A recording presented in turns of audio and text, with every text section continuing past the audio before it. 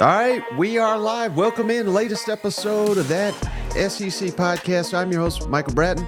Go by SEC Mike on Twitter. And joined not by Cousin Shane. We are joined special edition here with Chris Marler live from his cave in Afghanistan. How's it going, brother? SEC Chris, I'm rebranding now that I'm not with SDS. So I'm just gonna follow your lead with everything. This is great. I'm good. Yeah, this is like, I didn't realize how bad the quality of my video is, but it's all equipment that I didn't buy for myself, my old company. But excited to be here. Yeah, tell us before we get rolling here, because we got a lot of. I really just want to bash Alabama for as long as you're on here, but before we get to that, your new project, Fourth and Wrong. Can you tell the audience about that and what you're trying to accomplish there with? Well, I mean, there's not many podcasts out there, so you're jumping into the medium at the perfect time. Yeah, totally. I'm excited to rebrand the podcast for the fourth time. That's super fun. No, it's we haven't even launched it yet because, like I said, I announced my break from SDS last week. You'll have to give me about a week or two until I'm legally allowed to make any announcements. But Fourth and Wrong will be the new project, most likely. The name of it will be a new podcast with my old co-host, Tyler Huck. It'll be a lot of fun. So we'll be talking about. I always say if you love college football and hate the bleep button, you'll love the show. And yeah, so we'll go from there. Well, it's interesting, Chris, because that reminds me of working for one Kalen DeBoer there at Alabama. It doesn't seem like he knows what the hell he's doing. He's bringing offensive coordinators, offensive line coaches. They're out the door within weeks. He's trying to hire linebacker coaches. They decide to go to at Tennessee at the last minute. What the hell is going on here with Alabama? And are you going to enjoy this 7-5 season that's coming? So this is what I always say. If it wasn't like if I hadn't been hearing this for so long, then I probably would be worried. But I've heard this forever. I'm not super concerned about it. I don't know. Like rating the hires, I think Travaris Robinson was been a very good get for him. I think that I saw recently from 247 or maybe it was Josh Pate that put out the biggest for like the coaching cycle, and I think he was second overall for assistants. I mean, I think it's a good get. I also think it was like the right move for him to go to Georgia. I'm just not going to sit here in the camp and say that the sky is falling in Tuscaloosa. I think that no matter what is happening, it is going to get shit on from rival fans. Like just no matter what. I mean, like I said this before, Bama could have gone out and rehired Nick Saban. And rival fans would have like hours after he retired, and like rival fans would have been like, he's lost his edge, he's not good anymore. Like all that shit, like it would have been the same exact thing. So I'm not super worried about it. There's one thing I know about Kalen DeBoer and what he's been able to do in his I think the kind of short coaching career. It's win. And if you're Bama, you want to bridge the gap from Saban to whatever's next. And I think that if this is the next hire, I think that he's going to win. Yeah, that missed out on Billy Napier. They should have got him when they had the chances, Michael Riley. I do agree with that statement, but I don't know. I mean, I was on the Kalen DeBoer bandwagon. It's funny, I've already jumped off. We haven't even had a spring practice yet. We probably should pump the brakes a little bit here, but I don't know. And so, Chris, you've been doing some media for us here, so I do appreciate that. Mm-hmm. I want to jump into some of that as well. But there's a popular topic going on right now is who should be on the cover of the upcoming EA Sports college football video game. And it seems like the most popular option that people are throwing out there is Nick Saban. Do you think he wants any part of it? How would you feel about him being on the cover, or should they go with an active athlete? They've never been able to have an active athlete, but now with NIL, they could do that. Or should they put the GOAT on there? I'd like to see Mike Leach incorporated in some way. What's your thoughts on what they should do with the cover? So I hate to say this, I don't know if Leach had Brian Harsin. Michael Riley's on fire. I like Michael Riley a lot. I don't think that, I hate to say this, I don't think that Leach has the staying power. And this sounds so shitty, and I don't mean it in a shitty way, but like it seems like if it had just happened, right? I think that it would have been easier for that to be the cover for sure. Yeah. But I also don't think it's also different because it's not just the fact that this game hasn't come out in 10 years. So, or 11 now, I guess. So it's like, I think that people are going to want to have like something with a little bit more staying power, something that's like a little bit more celebratory, and I think I hate to say this again, but I think like meaningful to like what the current state of what's going on in college football is. So I don't think it'll be a current player. I think it will be Saban. If it's not Saban, my vote would go to, you look at some of the players over the last decade of college football and who it should be. Joe Burrow seems to be a guy that I think it would make the most sense because everyone loved Joe Burrow at 2019 LSU team. So I think that could be something as well. Well, people are getting mad, Chris. That's what people do on the internet. They're saying, why? Because I titled this Alabama in Shambles, featuring Chris Marler. And I don't know if you saw it recently. It's gone pretty viral here. Interview yesterday with Jake Wimberly. I know he's a friend of yours. He has you on his model. Yeah, exactly. So his model, for anybody that missed, it's got Bama 8-4 next season. So I'm going to throw up their schedule so we can bash the Crimson Tide real quick here. Here's what Alabama's looking at next season. 3 winnable non-conference right out the gate. Of course, we know they're going to just get absolutely dog stomped by Georgia September 28th. Vanderbilt, that's kind of like a toss-up type game, in my opinion, with Kalen DeBoer as your head coach. Shane Beamer, South Carolina, I think they can win that one. Tennessee, no shot in hell they win that one. Missouri may be the second best team in the SEC next year, so that's iffy. At LSU, I mean, they got Nick Saban couldn't win in Baton Rouge last I checked. They'll probably beat Mercer at Oklahoma. Big trap game before that Iron Bowl. So, are you even confident that the Crimson Tide can go 8-4? Well, I just want to start by bringing up my favorite stat of all time, since you decided to go out of your way to bring up the Death Valley thing. Alabama playing at Death Valley, right? Saban could not win there, and it's a huge win that Brian Kelly had in year one there. For what is it? Let me do my math here. Oh, the 6th overall win for LSU against Alabama in Death Valley. That was the 6th time they've beaten Alabama since 1957. So huge congrats. I know we're 2 years removed from it. It was a 1-point win in overtime on the last play of the game. Huge congrats to LSU on that one. Listen, here's the thing. I make no bones about it. Like I grew up a Bama fan. I try to be as objective as possible. I don't think 8-4 is like that far-fetched. I'm not saying that they're going to go 8-4, but if you look at the schedule, I think you could make the case that they could go 8-4. Put the schedule back up real quick.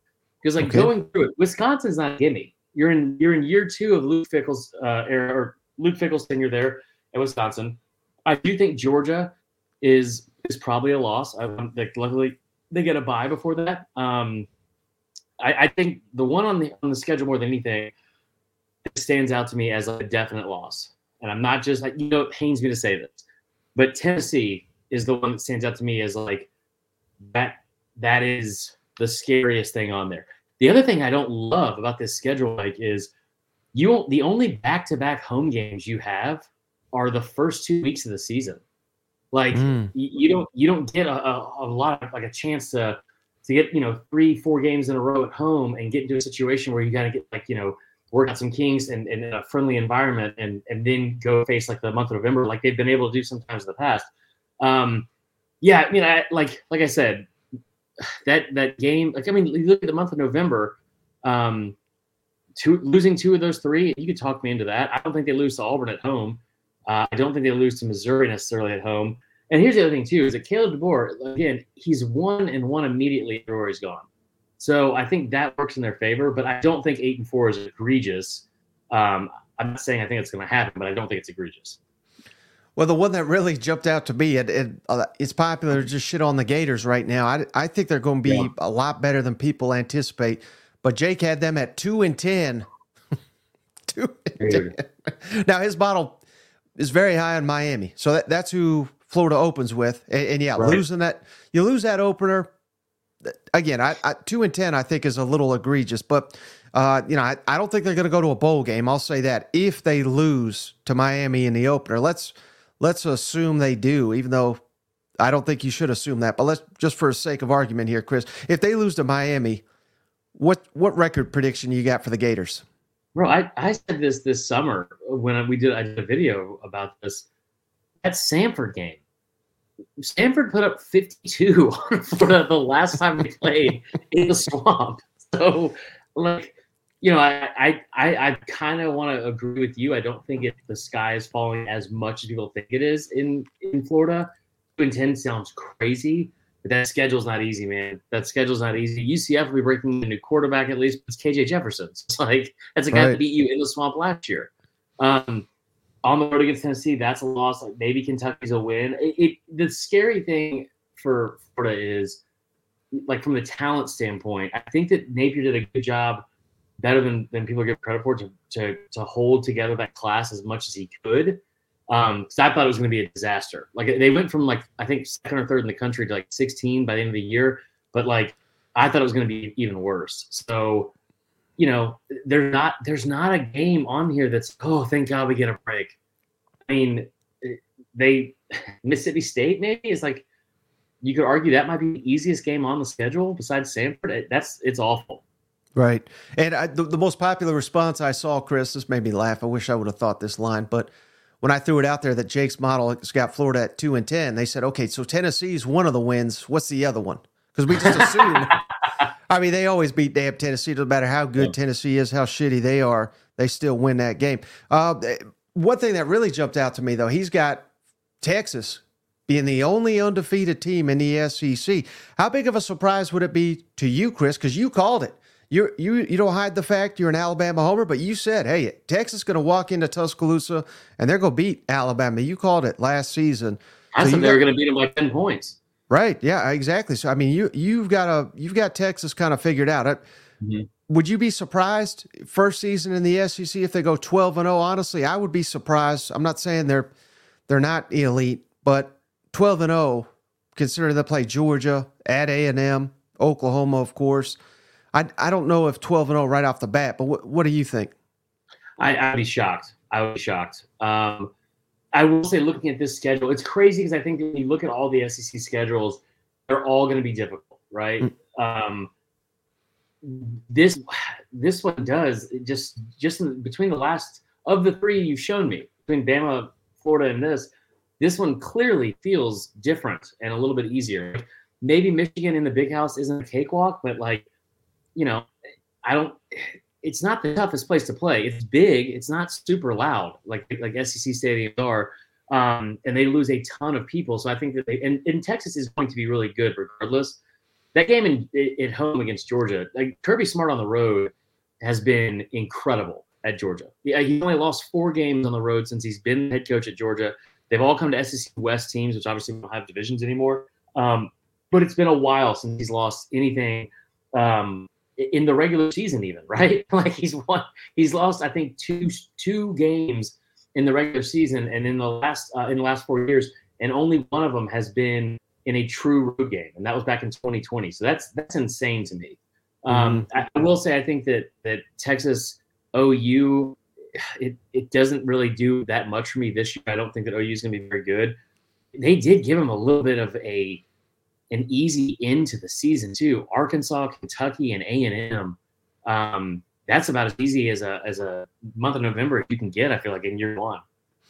Yeah, and then so I referenced you doing some work for us here. You did this outstanding graphic. Stephen Lassen and I, last week we talked about the top games for next season, kind of most competitive games. So you worked up this graphic for us. Thoughts on this, Chris? I mean, Texas, Georgia at Texas, to me, is going to be the best game of the year, most competitive game in the SEC. Georgia at Alabama, I got that number 2. Let's start with those two. How high would those be on your list? Those would be the top 2. And you look at the way you did it, Mike, this is your list.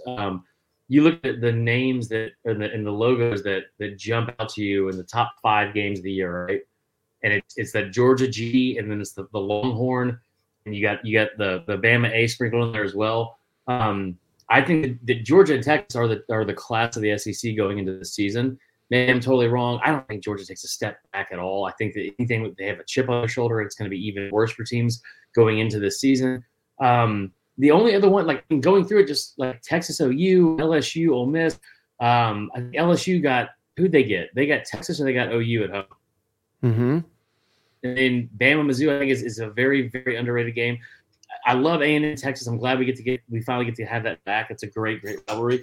Tennessee OU, that's also a good one. My dog Pepper says hi. But I tell you what, the only one on here that does not that stands out to me is I think that Mizzou gets Oklahoma. And if you pay attention to any of those, anything on Twitter at least, right? This entire offseason, that is a rivalry that has like picked up a lot of steam going into this season. And those fan bases don't like each other. I mean, Oklahoma's schedule is not easy at all. So, but I think that game specifically is probably the only one I would say maybe you left off. But these, I mean, yeah, like I think that you're Texas and UGA, that is the absolute, I think, pinnacle of what we're talking about for like the top two games. When you should have circled, if that's CBS's night game, that would make the most sense. And I tell you what's crazy, and what we're going to see in this new age of college football is you go down to number 3 here, and Tennessee Bama, it's the same damn weekend. So it's like that's like what day of college football we're going to get with those two matchups. Well, that's the beauty of the entire SEC package, Chris. Going to ABC, ESPN, we are going to get triple header action. You know, probably a noon game on ABC, what have you, or ESPN, and then probably 3:30 on ABC, right. And then the night game on ESPN of all SEC action. Yeah. That's going to kick a lot of these, like a Texas, Georgia. Normally that'd be your guaranteed 3:30 CBS, but now they could kick it to a night game, and a lot of these I think are going to be a lot more night games than we're getting used to. So it's just in a year of change. There's so much change coming. I think some things like that are going to get lost. Like, oh God, the best games now are they're not going to be exclusively night games, but I'm going to be very interested to see how the network plans this, and hopefully, I think because Fox is so dedicated to the big noon kickoff, whatever the hell that stupid garbage is. Thankfully, I don't think the SEC is going to go that route. I think they're going to go more towards the 3:30 and the night kickoffs, which I like that a lot better anyway, don't you? I know, right? Like, I do think it gives you, it's a little bit, it's going to take a while to get used to, right? What's up, Joshua Sandler? It's going to take a while to get used to. And I tell you what's going to be weird, Mike, is like, I love the idea of them playing at night. Like, I love that idea. I think that's great. I think it'll be super fun for the fans. God, man, you're going to give Cousin Shane a full day to drink for some of those games. That is terrifying for people. Liquor sales are going to be through the roof places. But I will say this too. I think that it's going to be super weird, like on a day like thanks, Andrew. I think the like on a day like the Week 8 thing, right, where it's like Bama and Tennessee and Texas and UGA. Bama Tennessee game has all the feels of a 3:30. But say it's like another like having Texas UGA at night under the lights in prime time, the Fowler and Herb Street game of the week type thing. Love that. Like, I love that. I will also tell you that 3:30, if you're getting whoever you're getting is going up directly against that CBS nationally broadcast game of the week, and that's just going to be odd to see. Or like, I just think it's going to be like October when you're going to see fans flipping over to see, Gary and Brad Nessler, and then they're going to end up being like, what the hell is this? Why are they in Piscataway, New Jersey, or where the fuck Rutgers is? Yeah. No, I think that's, God, that they're going to be shitting themselves when they see their numbers, Big 12 games or Big 10, whatever the hell it is, compared to SEC, how it was last year. I truly think. How about this, Chris? I wanted to ask you, which coach you think gets fired next year first in the SEC? We got Kalen DeBoer. DeBoer? I would agree with it. No, I'm just kidding. That's tough. Who I think gets fired for? I mean, I hate to say it, but I think it's Pittman. I think if they're already kind of like fed up with him, which is I hate. Like, I think it's so shitty. Like, I think he did such a good job a couple years ago, and I think he deserves to be given a little bit longer of a leash. I know that SEC record is tough. That overall record is tough. I mean, again, man, before he got there, like he won more games in 2021 when he won 9 games. He won more than the 3 years combined, I think, for Arkansas from like 2017 to 2019. Yeah. Like, I just feel like he did a tremendous job, and I don't know what they're going to do with him, but I think that the fan base seems restless in general. I don't know if you've kept up with Arkansas Twitter at all, but they're not happy about baseball. They're definitely not happy about basketball. They got like a love triangle going on with that team, and now they've got like Pittman got to get back to football season, and it's going to be even tougher. So it's that's just I feel like it's got to be him. Yeah, I think the word you're looking for is apathetic, which that is the worst word. I hate when fans are apathetic because Moist is pretty bad. Yeah, that's true. But I mean, fans that don't care. I mean, you'll see it in empty seats. You'll see it in just lack of buzz. Yeah. Any chance, and I don't even know how much we can even judge this guy or put it on him or how much it's his fault. But what about Clark Lee, who, by God, I mean, it's pathetic. If they go winless next season in the SEC, Chris, that's 3 out of 4 years. And again, I don't even know how much is his own fault. I don't know how much of it is the school, their lack of NIL, and on and on and on. But I don't. It seems like we're spinning our damn wheels here at Vanderbilt. But like, what is the end result? There are certain teams that I think what I miss from like the old days of college football, and I'm going to date myself on this, but like I miss the days when it's like there's some people you just give like not a lifetime contract to, but what is the ceiling at Arkansas? Like, what is the realistic ceiling at Arkansas? And it's way higher than it is at Vanderbilt. What is the ceiling at Vandy? And you can sit here and say all you want, like, well, I mean, James Franklin took him to three years in a row, went to bowls, and that's great. That's great. But you know what's happening during that time? Florida was down, especially in 2013.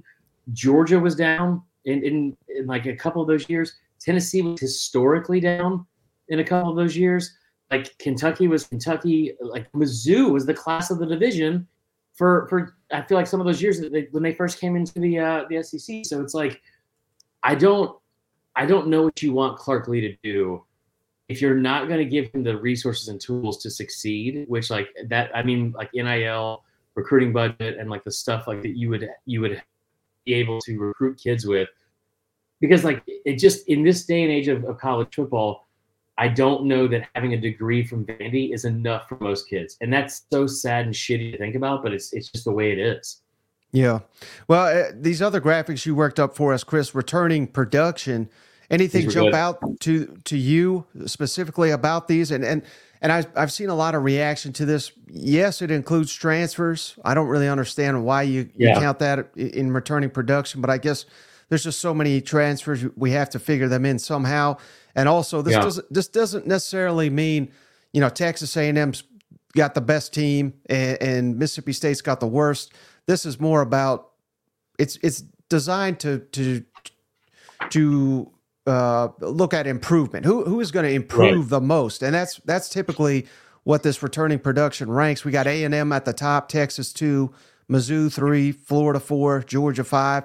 And your Alabama Crimson Tide all the way down to 15, Chris. I told you Alabama is in shambles here.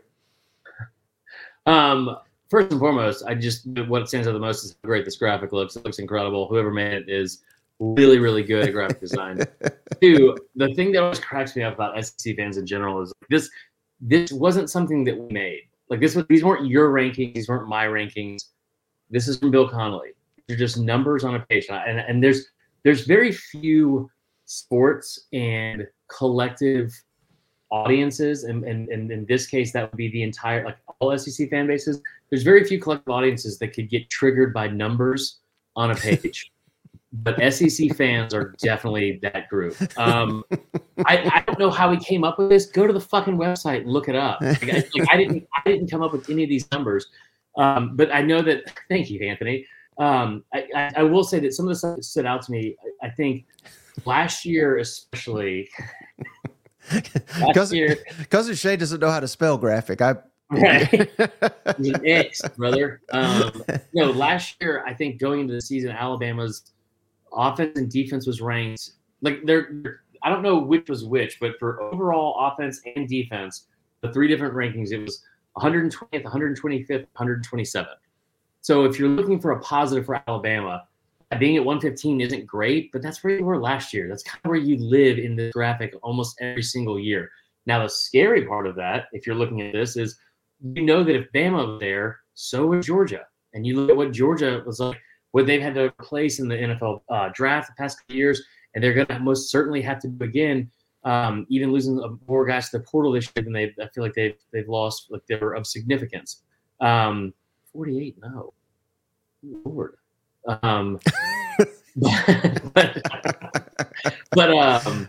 I think that's scary for other teams is you look at the top, just this for offense, right? Mizzou, they return a ton of production. That's great, even though they lose Cody Schrader. A&M, awesome. You get Connor Wigman back from injury. That's fun.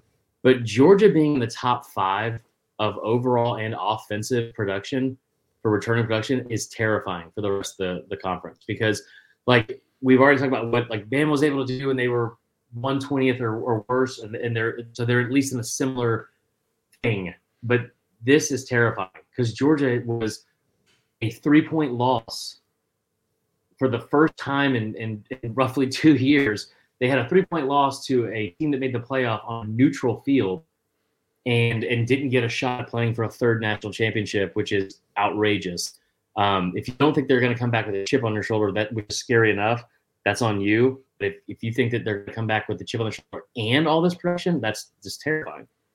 Have you heard Feinbaum talk about the fact that Saban prevented Kirby Smart from winning that 3rd in a row, and that was kind of like his moment where he knew, I accomplished.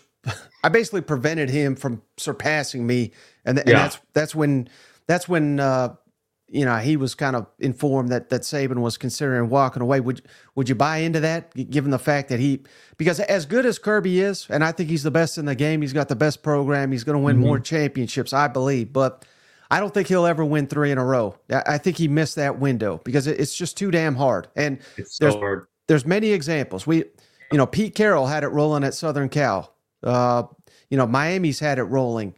Urban Meyer's had it rolling on and on. I mean, there's many guys that have had a program, and you look at it and say, well, they ain't going nowhere. But then they disappear within 2 or 3 years because it's so hard to keep that momentum. So I say all that, but yeah, I don't think Kirby will ever have an opportunity to win 3 in a row. Would you agree with that? I'm not going to ever say that Kirby's not going to do something because he's too young and he's too good, and everything they've built together, like built over there in Athens, is I think too strong, and it's also built to last. That's the thing that I think is the most terrifying because all the stuff that they're able to do, like he was always going to recruit. Georgia always had good classes under Mark Richt, and it's the best college town in America. It's a great education. It's a great time, a great fan base, all that kind of shit. What's up, Beardsley? All that kind of stuff. But it's also now you have all that paired with NIL. And the thing about Georgia too, people always forget. Georgia didn't have the facilities until like the last 4 years. They didn't have an indoor facility until very recent. So I don't want to say that he missed his window because of all that. I will also tell you that if he couldn't do it in the era where he went undefeated for the entire regular season for 3 straight years in the SEC, and then you sprinkle in games like against Clemson and Oregon to start the year, right? Like at a neutral site, and neither of those teams scored an offensive touchdown against Georgia. Like, I think it's very difficult to say, well, he's going to get another chance. He's going to get a chance to be in the top 12 every single time, but it's just going to be so much more difficult.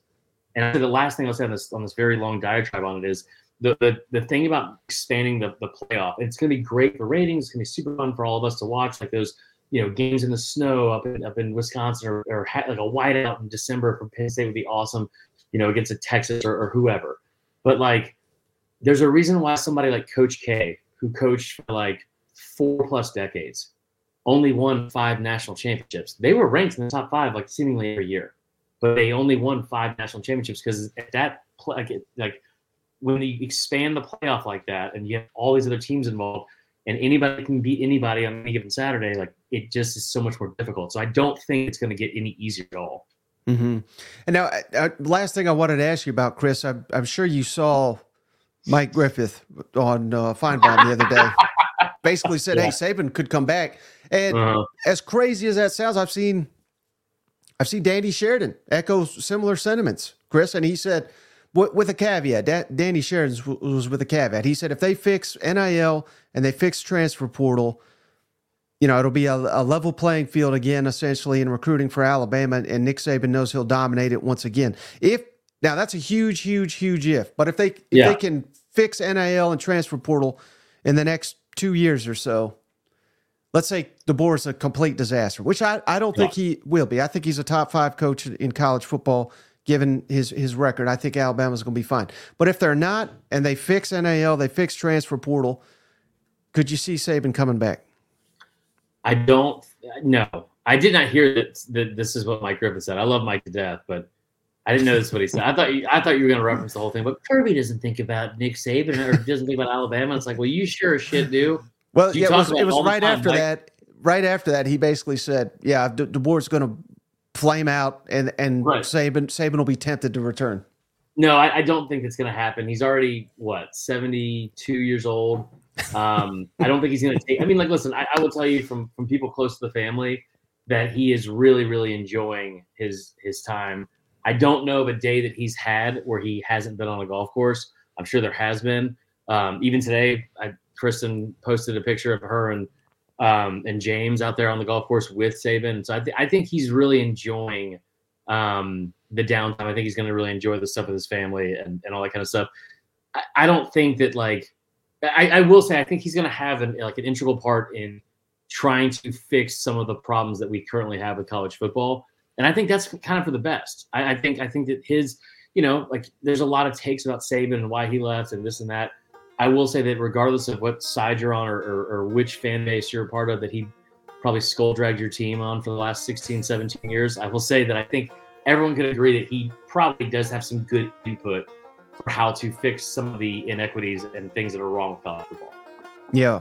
All right, Chris, well, hey, before you go, tell the audience how can they follow you and where should we be looking for Fourth and Wrong or whatever your next project is? Yeah, the unemployment line for now. Unemployment is what I'm calling it. No, I'm hoping that I should have. There's been something in the Gary Harper. I think there's been something I've been working on. I've seen since December, and hopefully I'll be able to announce week. Obviously, like I said, legally, I'm not allowed to say much until this further removed from SCS, which is fine. But on Twitter and Instagram at Bern Funquist, BERN Funquist. And then other than that, we'll start Fourth and Wrong up here soon and all that, and that's it. Yeah. All right. Well, hey, when we get all figured out, man, happy to have you back on. Plug it all. Yeah. But this was fun, and I can't wait to text you as Alabama goes 7-5 and the tears roll in. That's going to make my season. Yeah, all I know is I'm going to get a new fucking camera after this entire experience tonight, for sure. All right, brother. Thanks, brother. Hey, buddy, this beer's for you, Mike, and Cousin Shane. That SEC podcast loves the Pirate, and the Pirate loves that SEC podcast. Hail State.